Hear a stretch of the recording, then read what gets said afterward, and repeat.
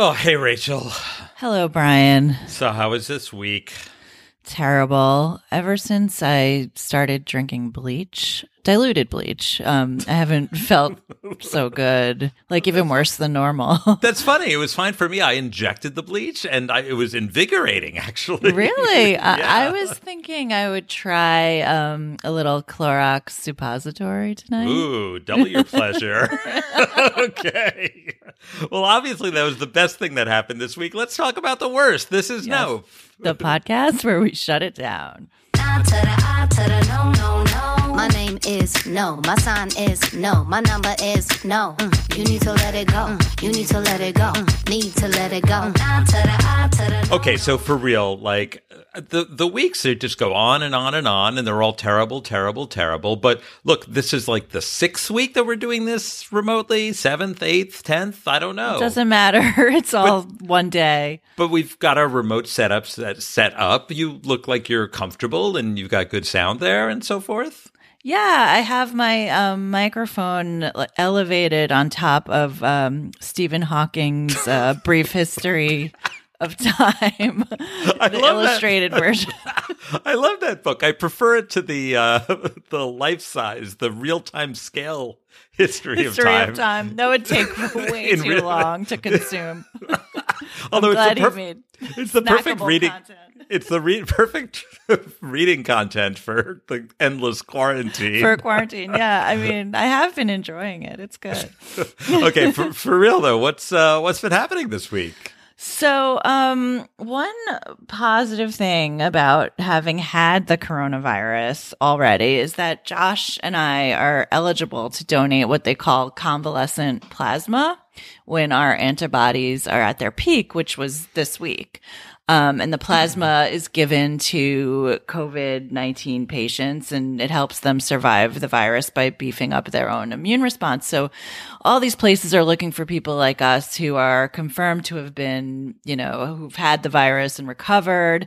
And we were eager to do what we could to help. So we applied to all these different places, Mount Sinai, Red Cross. We never heard back. And then we applied to the New York Blood Center, which has a branch out here on Long Island, about 45 minutes away. And they got back to us right away. So we made appointments for last Thursday to go donate plasma, and we get out there. I'm very excited to do some good in the world, and you have to fill out this long questionnaire, and then they take your vitals, and I got turned away. Based on what? So the reason I was not eligible to donate plasma was because I am barely alive. Which vital test did you fail? So the guidelines for blood donation are that your pulse needs to be at least 50 beats per minute. Wait, is your pulse so low? My pulse was 42. Wait, you're not alive. That's far too low.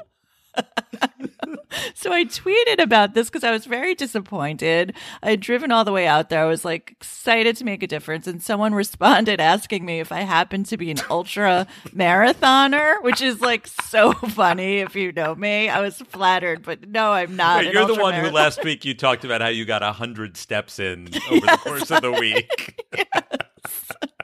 So, I think I have a theory about what happened. So I used to have this vasovagal reaction, is what they call it, with blood. It was kind of like a phobia.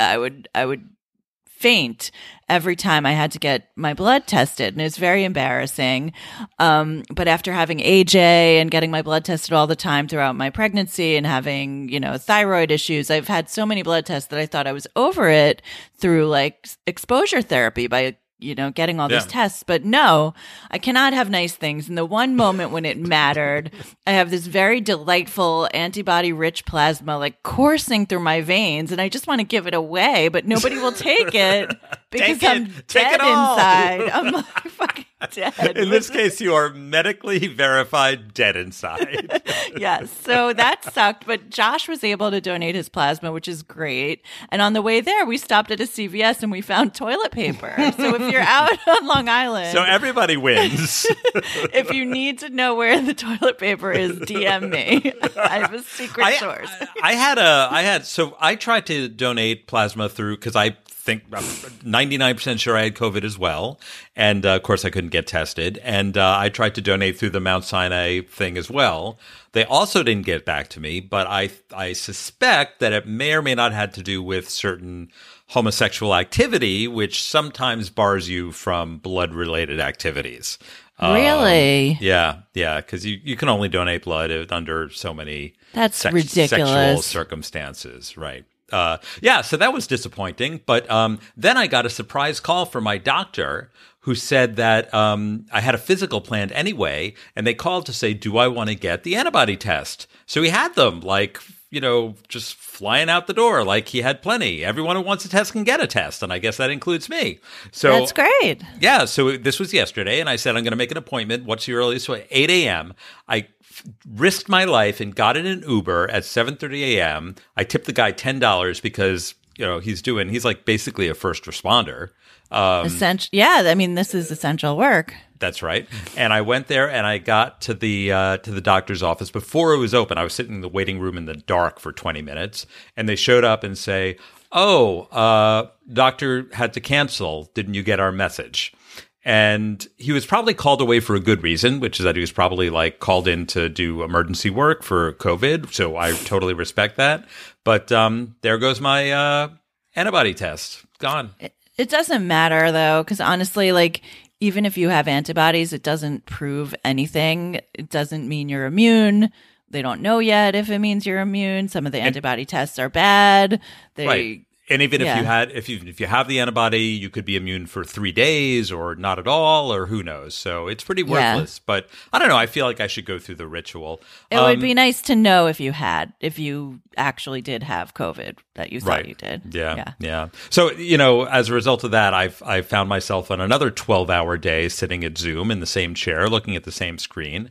And I realized that you have to do it for work, but there's so many social things that everyone's like, let's do Zoom cocktails, whatever. And this week, there has been a proliferation of Zoom poker. A surge. It's just a Zoom week.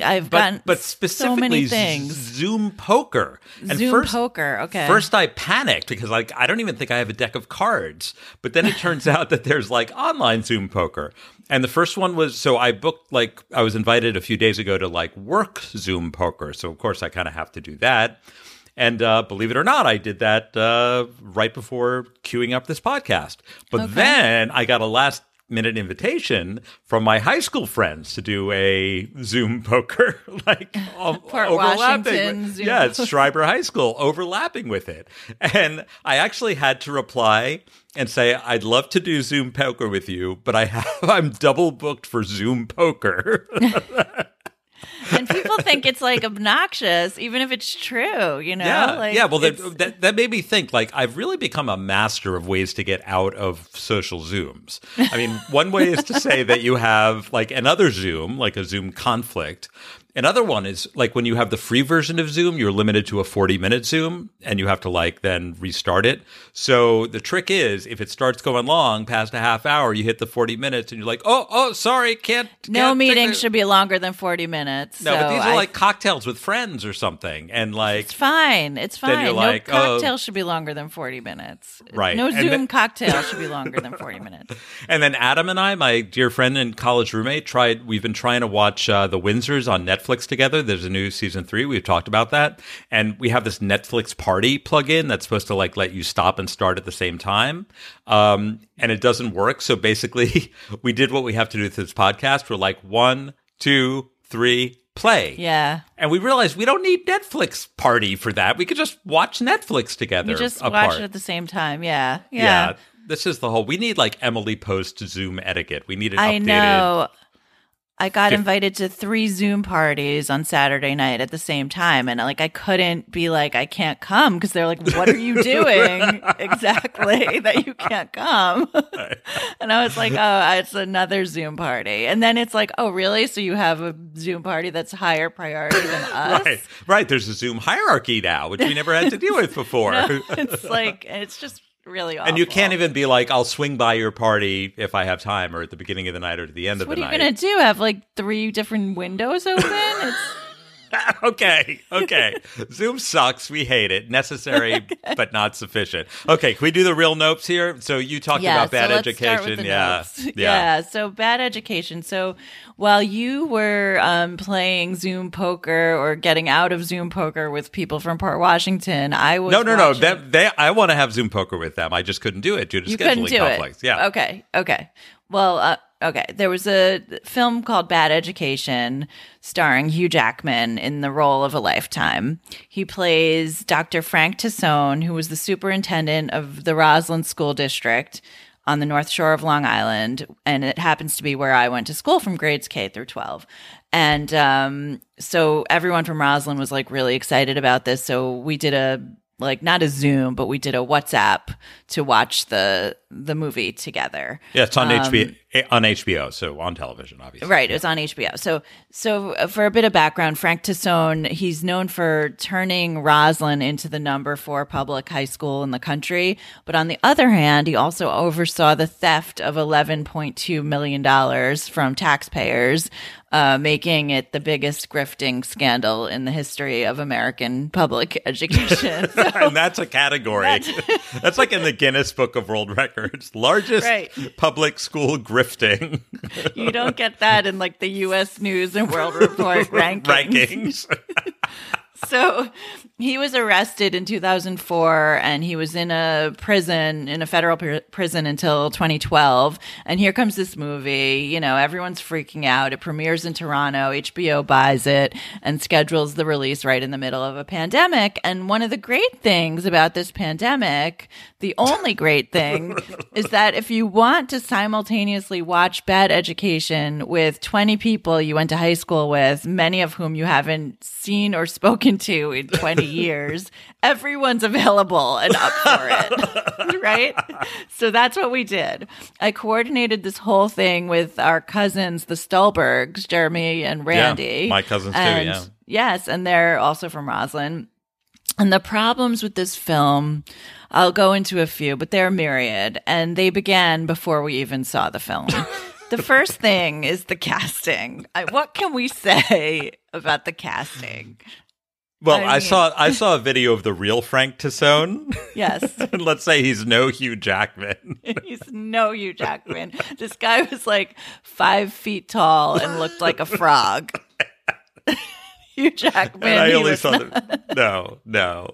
No, absolutely not. So the second thing is that the movie was set to premiere on Saturday night, but HBO said on its website that it wasn't going to be available to stream until Sunday night. So it sent me and Jeremy into a tailspin because we had already scheduled this whole thing with all these people for Saturday night.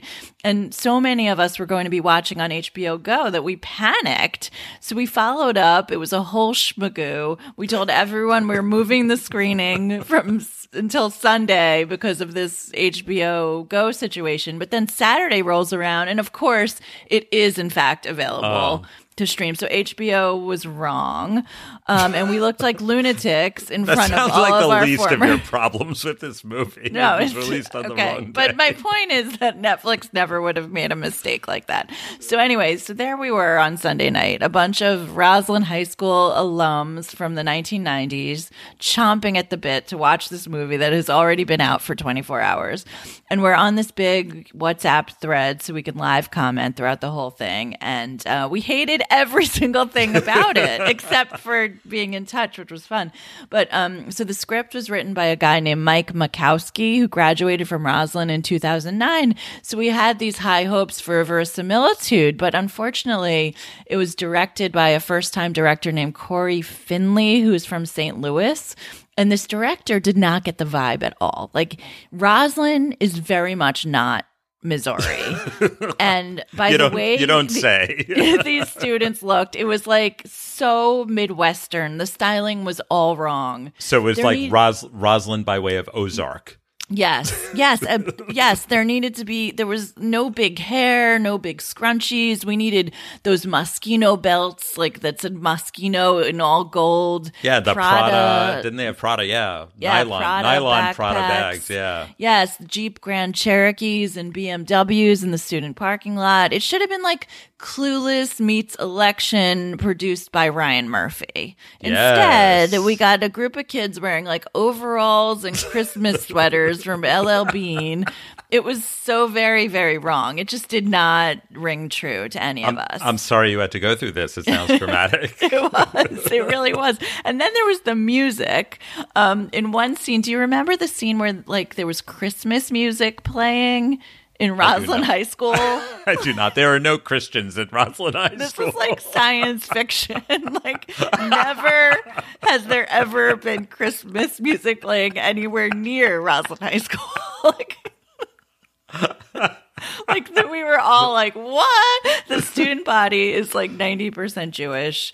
They also use that Dido song, White Flag, you know? Oh, yeah. Which is like so literal and sad. It should have been like Nirvana, Pearl Jam, Outkast. You know, it should have been like the real music that people actually teenagers listen to. Yeah. Yes. They couldn't afford the licensing, the sync rights. Probably not. Then there's the plot. They could afford Hugh Jackman, but they couldn't afford like an Outkast Well, song. Dido songs are cheap nowadays. Okay. But then the biggest thing is like the plot, the biggest problem. It was so sanitized. Like, why would you downplay anything here? This was, for those of you who are not familiar, this was like a huge salacious scandal. This guy, Frank Tassone, besides stealing all this money, he was having an affair with like this like dick dancer in Las Vegas. And he bought him a house and renovated it with Roslyn taxpayer money. The two of them were flying back and forth to London on the Concorde. And like he was spending like $50,000 on dry cleaning. And they somehow made it boring. The gay club that they go to in Las Vegas looks like a library. It's like, well, can I jump in on that for a second? Like, yeah. I also thought this is maybe a little more like socially, woke here. But I thought it just played on a lot of like gay stereotypes as well, of like the corrupt, two-faced, living a gay double life, which I know he was corrupt and two-faced and living a gay double life. To be sure. Insofar as that was true. Well, actually, I have no objection then in this case. But that was the main part of the plot. There wasn't any more depth to it, and it didn't really get into... But I felt like it was his gayness that was, like, there was a subcurrent of the fact that it was the gayness that made it even worse, right? That made it even more duplicitous when that shouldn't even enter into it, right?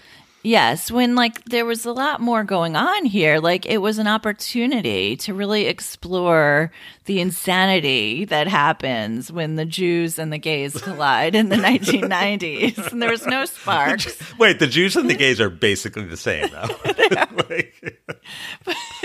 The Jews are the best gays, and the gays are the best Jews. Yes, yes. Okay. But so anyway, that was. So it was a nope. It was a nope. It's a huge nope. It's a huge nope. Yeah. So very, very quickly, I have my own version. So grifters, right? I have my own Schreiber High School, which is the next town over, a little less Jewish, but still pretty Jewish. My version of the greatest grifter ever coming out of Schreiber High School is the Mooch, Anthony Scaramucci. Anthony Scaramucci. And also, what's his name? Sean Spicer, that's right. I think he moved out when he was a kid.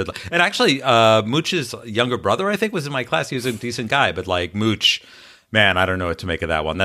He's my Frank Tassone. Okay, so nope to Roslyn the movie, nope to Frank Tassone, to Roslyn High School that let it happen. Can I also just give you some things that I learned on this thread? Oh yes, please. Yes, why not? We're going all in. Double down. This WhatsApp thread was really funny. I learned that a guy in my graduating class is the heir to the family that owns the Chippendales mail strip. And that is it a franchise? Yes. And that his grandfather was a pimp who wore fur. Is that a real thing? Does he get royalties from Magic Mike? Yes, we were calling him Magic Kevin. Okay. News you can use about your high school classmates. I'm dying again. I was dying when I read this the first time.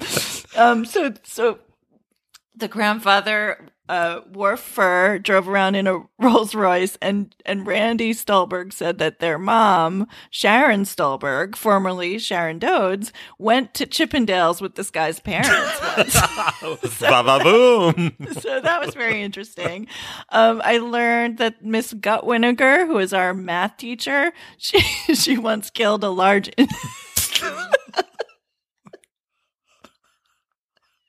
A large what? I have no idea what you're going to say. She once killed a large insect.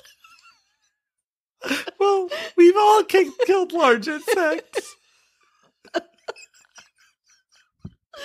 And said a prayer for it in the middle of AP calculus.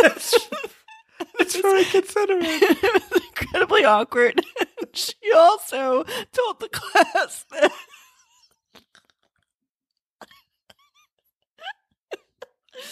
she went to the same gym as Dr. Dre. Really? Did Dr. Dre use the gym in Roslyn High School?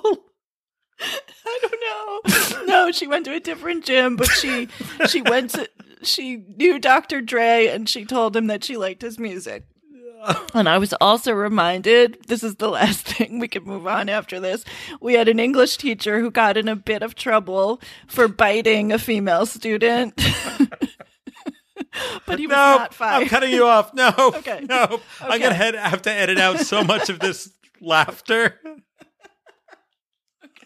Okay. Can we move on? No. Yes. No. All of this. Okay.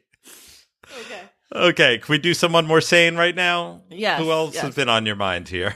Okay. So there's a new business memoir out, and you can get it for free. Oh, that's my favorite kind. Yeah, with a pillow.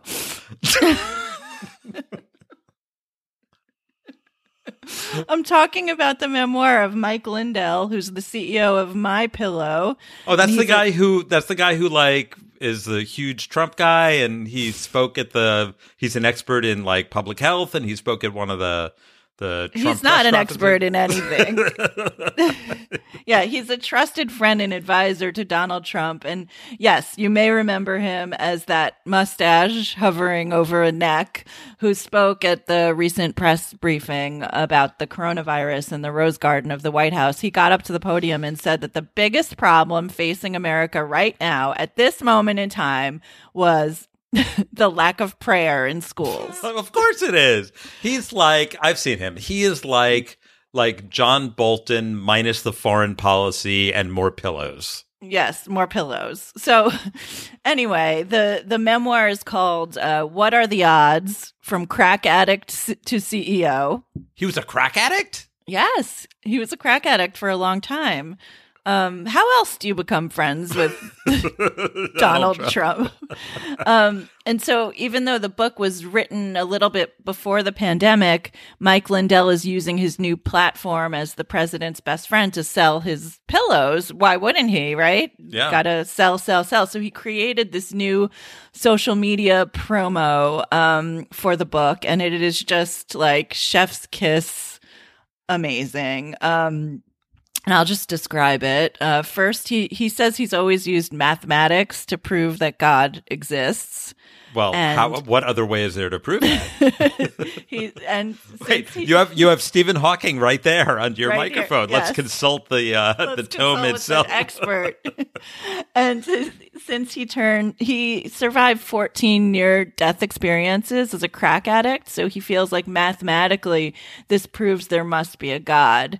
And we cannot argue with that logic. Far be it from us to argue with Mike Lindell. But I have an excerpt from the book promo that we will play, and here it is. We are. Okay.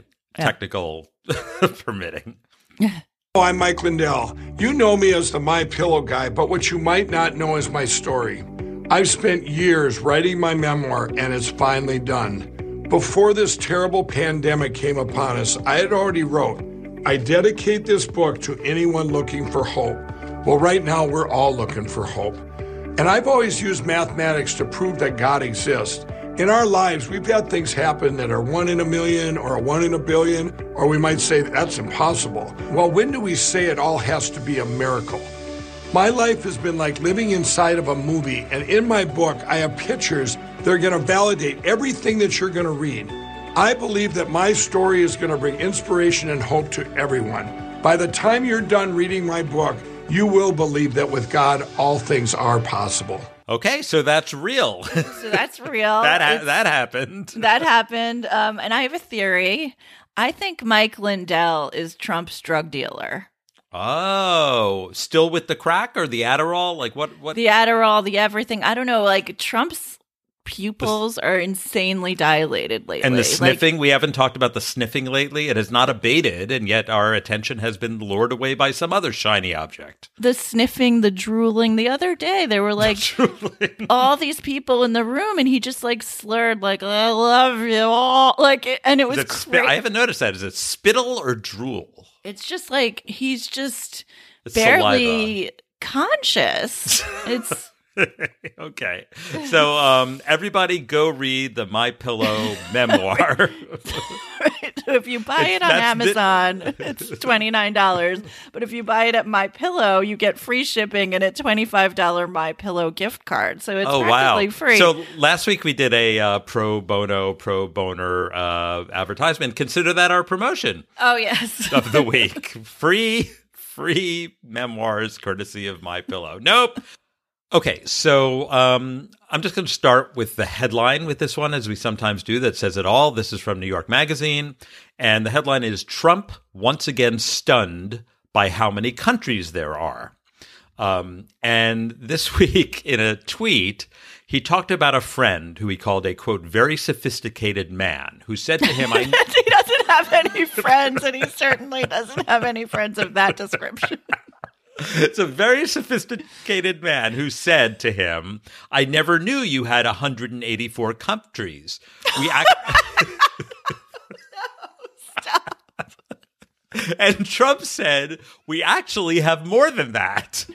Oh my so God. Here's my first question. What does it mean that you have 184 countries? Like, he tried to buy Greenland. Is he collecting countries that he thinks he owns? I mean, I'm not going to even try to This is not the first analyze. time. This is a theme for him. So on the March 29th Corona briefing that's on every night, he said it's up to 151 countries. So when we say our nation in the world, when you think of it, 151 countries. Someone said to me today that wasn't in this particular world. They didn't know that we had that many countries. 151 countries. That's something. So once again, he seems to be fascinated with how many countries there were. And it goes all the way back when he said that when he won the election, he got all the calls from all the world leaders. And he said there were so many of those calls, I didn't even know there were so many countries. So he's content. This is an object of let no one ever say that he's not a curious man. Because he is curious about how many countries they are. How many countries there are. A fact which is easily established on Wikipedia. And then you may remember we talked about this like way back. There was this whole Twitter thread from George Conway, who's the husband of Kellyanne Conway, but very anti-Trump, who is like quoting things from Politico, some other article. And if you remember, Trump at one point thought that there were countries called Nipple and Button, right? Yes. And Nambia, which I guess is is both Gambia and Zambia and Namibia, I guess. It's Nambia. He thought Belgium was a city. He didn't understand that when it's afternoon in Washington, it's the middle of the night in Tokyo. He vowed to build the border wall between Colorado and Mexico for that long border there. And then he told the Indian prime minister that they were lucky that they did not share a border with China, when in fact they have a 2,520-mile border with China. It's like one of the largest land borders in the world. So it should not be a surprise to us that Trump does not know his geography. It should not be a surprise to us that he flaunts his ignorance, and yet I am still gobsmacked by this. Yeah, it is pretty shocking. It's upset. If it wasn't So serious. If I It would be if I funny. didn't cry, I would laugh. Laugh, I would cry. So nope. Learn your No. fucking social studies, just eighth grade. resign. This person is beyond unfit. Pick any one of the 180,000 countries you think there are and go move to there. Or pick anybody from any of those countries, and they would be more equipped to be the president.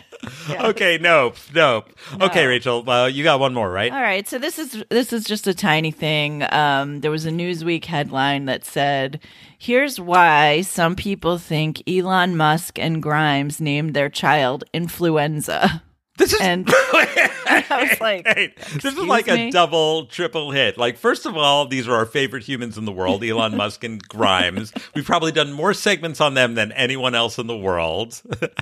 And then, unbeknownst to me, they have named their child Influenza. Okay, do tell more. Okay, so it was this thing that was trending on Twitter, Influenza Musk.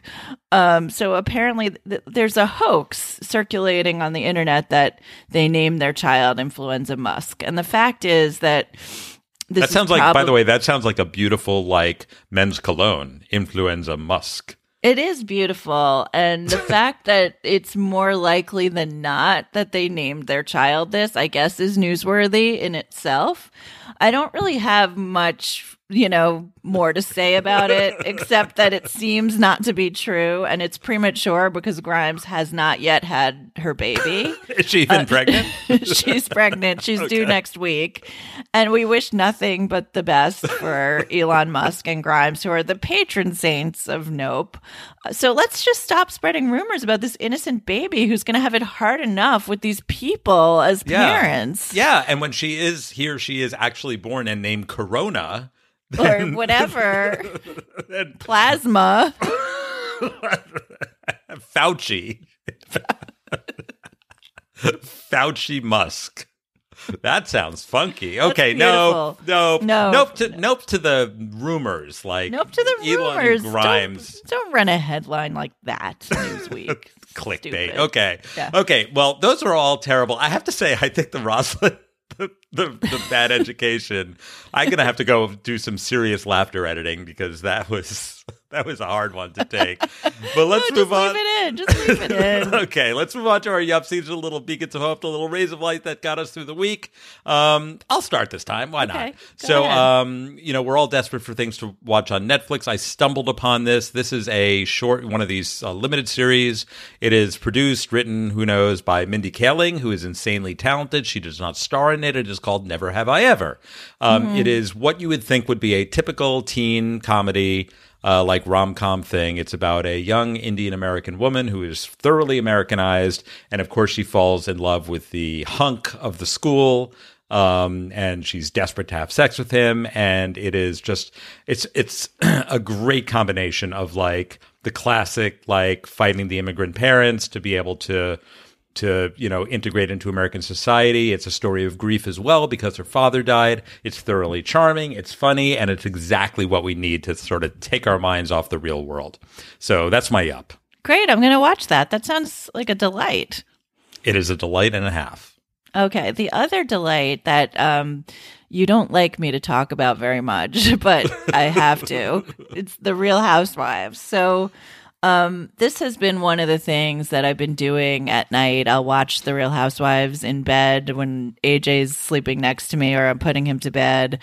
And it's just really like a great way to end the day. The New York season is the New York show is in the 12th season. And you wonder like, where can it go after all this time? And they're always trying new cast members, and more often than not, they're a flop because they're a people flop. are boring. Yeah.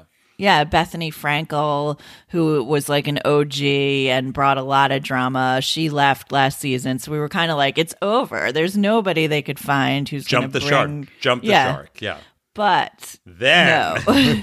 The Bravo gods managed to find this woman, Leah McSweeney. She is a 37-year-old fashion designer and a single mom, and she's a godsend. Her tagline is "Float like a butterflies sting like a bitch, which is a tribute to Muhammad Ali.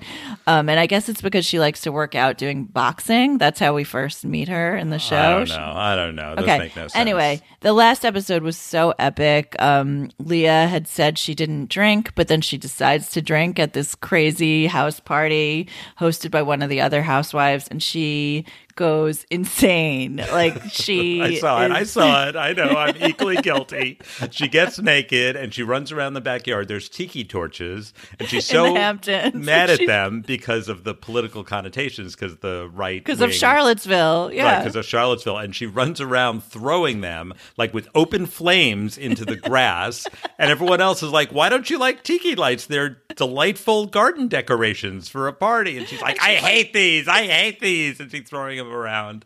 I know this sounds incredibly juvenile, and I will concede that to the objective observer, it is juvenile. However, if you've never watched, even if you've turned your nose up at Real Housewives, every Real Housewives franchise, this is the one to watch. It's very satisfying. It's remarkably satisfying. I mean, it is hard to laugh during this pandemic, and I was really howling. So I hope to get Leah on this podcast. She is, as Casey and Danielle say, a breath of fresh. Yeah. And she's like just big enough that she would like deign to be on our podcast. We can't get like two big people, but like we get people who are at the great intersection of like cool and smart, but also like not too full of themselves. She would be perfect. She's like a professional javelin thrower of tiki torches. Tiki torches. Okay, no, we're done with this. Yes, yep to Leah McSweeney and never have I ever Mindy Kaling. Yep to Mindy. We got to wrap up this week. Wow.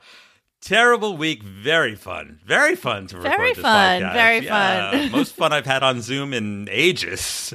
Yes. In ages. Okay, thank you so much for listening. If you have enjoyed this podcast, we haven't said this a while. Rate, review, tell your friends. I was going to say tell your friends in person in real life, but you can't. You cannot. You can't turn to your left and turn to your right and talk to somebody because you can't shout it from the rooftops. No. I mean, you can go to the rooftop. Spread if you're particles from the rooftop. So just Zoom. Just hit Zoom bomb random meetings with llamas in them and tell everyone, listen to Nope. Okay, this has been terrible. This is Nope, the podcast where we shut it down. Wanna be my new friend? We got a lot in common. We can talk about nothing.